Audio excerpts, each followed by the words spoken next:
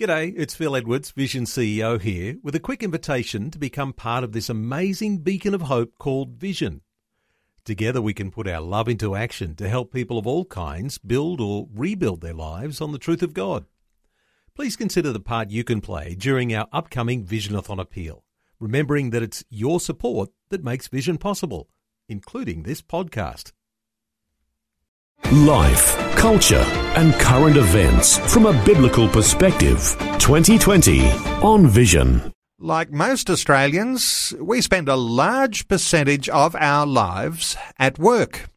There's some recent research that found that most Australian churches have very few specific programs that address questions of work and faith.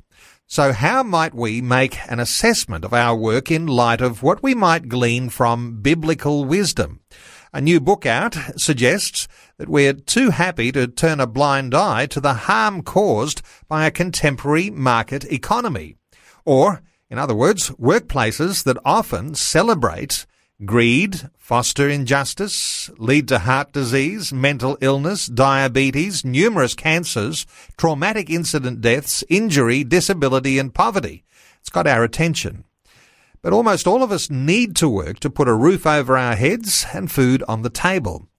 John Bottomley is a retired Uniting Church minister with a track record in the area of dignity of work and its connection to the gospel. His new book is called At Work with John's Gospel, a spirituality for life's fruitfulness in all our labours. John's joining us. Hello, John. Welcome to 2020. Thanks very much, Neil. Good to be talking with you. Well, John, given that we're in an election campaign right now that focuses on the economy and the fruits of employment for hard-working Australians, what does John's Gospel have to say to us as Christian believers? John's Gospel preeminently keeps drawing our attention in the midst of the struggles of life back to God's goodness. It's an unequivocal affirmation that Christ's life, death and resurrection reveals something of reveals the goodness and the justice of God. So whenever we are caught up in work issues, life issues, John's Gospel wants to turn our eyes towards the horizon of God's fidelity, God's covenant, God's love, God's justice. I guess when we're looking for wisdom and gleaning those inspirational things from a book that was written almost 2,000 years ago, we need to look at what the culture was like at the time and to glean those timeless principles. What have you looked at as you've looked at first century culture when John was writing his gospel? John was writing his gospel at a time when his community, the sort of emerging Christian community, was being pushed out of the Jewish synagogue because of the claims that John's disciples, Christ's disciples, were making about who Jesus was, and that conflict with the Jewish synagogue was very critical because the Jewish leadership at that time, late in the first century AD, had come to an accommodation with the Roman Empire that they could maintain some of their Jewish observances in regard for being left alone, if you like, in some of their own ritual and worship activities.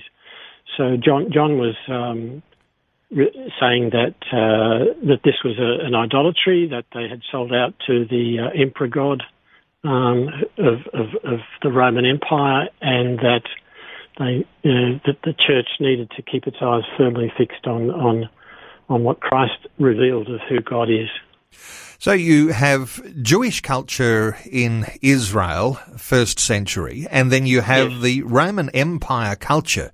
And there's differences in the way that the workplace was being perhaps exploited by employers who were coming from different cultures. Is that a fair enough way to talk about that? I'm not trying to make a direct comparison between work conditions in the time of John's writing and our conditions. I think that's a bit of a shortcut. What we are trying to say is that John's Gospel reveals the harm that idolatry causes when societies get caught up in following false idols like money and power and status. then there's harm that's being caused amongst the society. That is the parallel that we draw attention to. The idols of our time are not based in like a Roman Empire or even in the predominance of a religious system. They're based in our free market economy, which has taken on a religious significance for probably the majority of Australians. Is there a particular passage in John's Gospel that you're focusing on to bring out some of these timeless truths? In our study, we're focusing on 4 characters that Jesus meets. So Nicodemus, the woman at the well, the man born blind, and Lazarus, who he raises from the dead. The whole book opens, the whole study opens with Jesus at the wedding feast in Cana and the following episode where he cleans the temple. So what we're focusing on is that in these stories that John tells, there are always political undertones. So the woman that he talks to is Samaritan, and so there's a political divide. There's the issues of prejudice, which are very much in the forefront of today's work culture. In the story of the man born blind, the question raises about this man's disability, and the popular belief was that disability was caused by the sin of perhaps the parents or the person. So we've got these sort of negative views about disability historically and again today. So the stories reveal more, but they require stepping into the shoes of the people that Jesus meets, and that's what the study really is aiming to do. It's inviting the people who use the study to step into the shoes of the people that Jesus is meeting, to understand how they're feeling in the midst of their life struggles, and to be awakened to how Jesus meets their need and brings his own healing and justice to the situation. So we have the tough times that these characters in the Gospel of John are suffering in the first century, and the sorts of things that you're gleaning.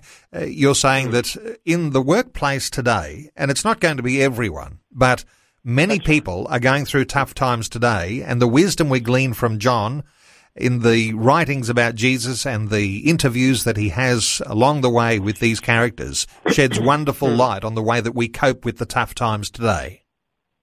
Correct. I was just recently involved in writing a submission to the Royal Commission into Banking, where the Commissioner drew attention to greed as the fundamental cause of all the bad behaviour that he identified in that Royal Commission. And the submission that I was putting in on behalf of our Centre for Religion and Social Policy, where I'm a member, was drawing out the fact that the Bible has got a deeper understanding of greed than the Commissioner actually described. And when greed takes hold of a person's heart, it doesn't just affect them, it affects the whole workplace. If they're in a position of power, then the whole culture becomes poisoned. So this is really the space that John is working in. He's showing how these personal stories have dramatic political and economic ramifications, and that Jesus is dealing with people holistically. He's meeting their personal need, and he's meeting their cultural need to be connected into community and to be made whole. A wonderful illustration of the way that we ought to be thankful for a Christian boss in the workplace, because you might hope that the ethics that are employed in the workplace under a Christian boss might reflect some of those ethics of Jesus. And that's not always going to be the case. But there is something here when someone rises to a place of authority and they carry the ethics of Jesus. It's a very different workplace that actually affects and protects the workers beneath. That model has played itself out in history, and one of the great ironies, of course, is that the AMP Society was started by devout Christians, and you can see that went off course again in the Royal Commission. So what we're looking for in this Bible study is educating not just the bosses but everybody at every level has a responsibility for the culture of the workplace. And to do that, we all need to be better attuned to the way in which Jesus meets us in the middle of sinfulness and struggle, suffering and pain, and it companions us, walks with us and brings us through to a renewed life. I mean, it's just a life-giving story that John tells us in his gospel. We can be saved from a range of disorders that develop because we're in a toxic workplace where there's dysfunction. If there are some biblical wisdom principles applied, how do you describe the best ones to start with? Where would you start? If you've got a workplace and you want to make some adjustments, how would you start to change things? I probably wouldn't go to principles, Neil. I think that we're a bit caught up in the West about getting the head right first and thinking that everything else will follow. What I think John appeals to is the heart, and he's basically calling for a change of heart in people who've been caught up in a corrupt political system as it developed under the Roman Emperor.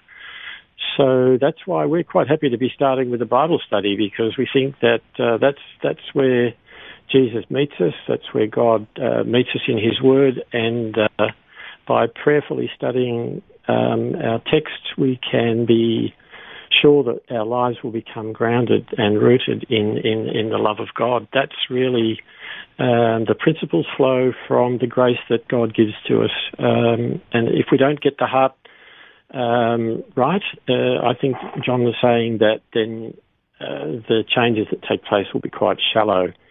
We really do need to have a change of heart if we're going to enact our thanksgiving, if you like, to God's grace in every sphere of our living.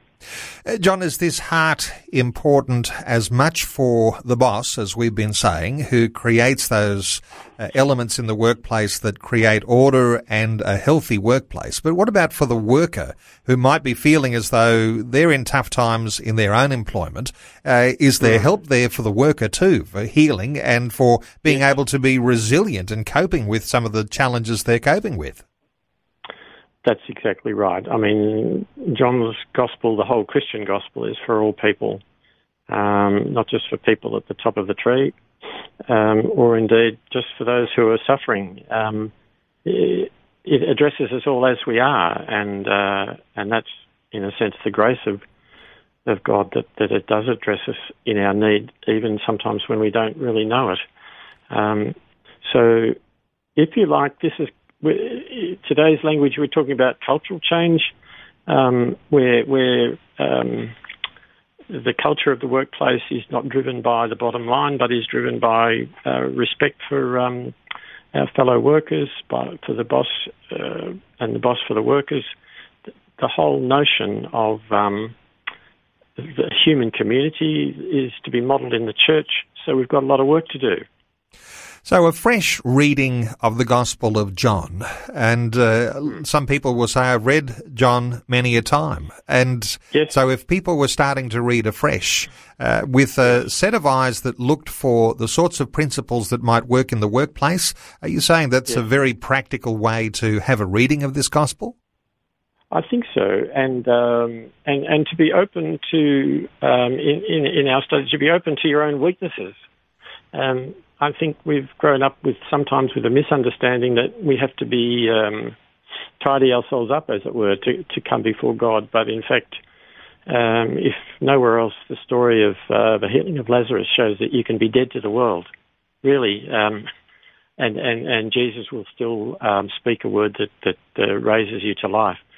So it's not about how we prepare, but it's about how we are open and how we accept our humanity, because God accepts it as we are. God accepts us as we are, and that's the starting point. To know that sort of grace is heartwarming and changes the purpose of life.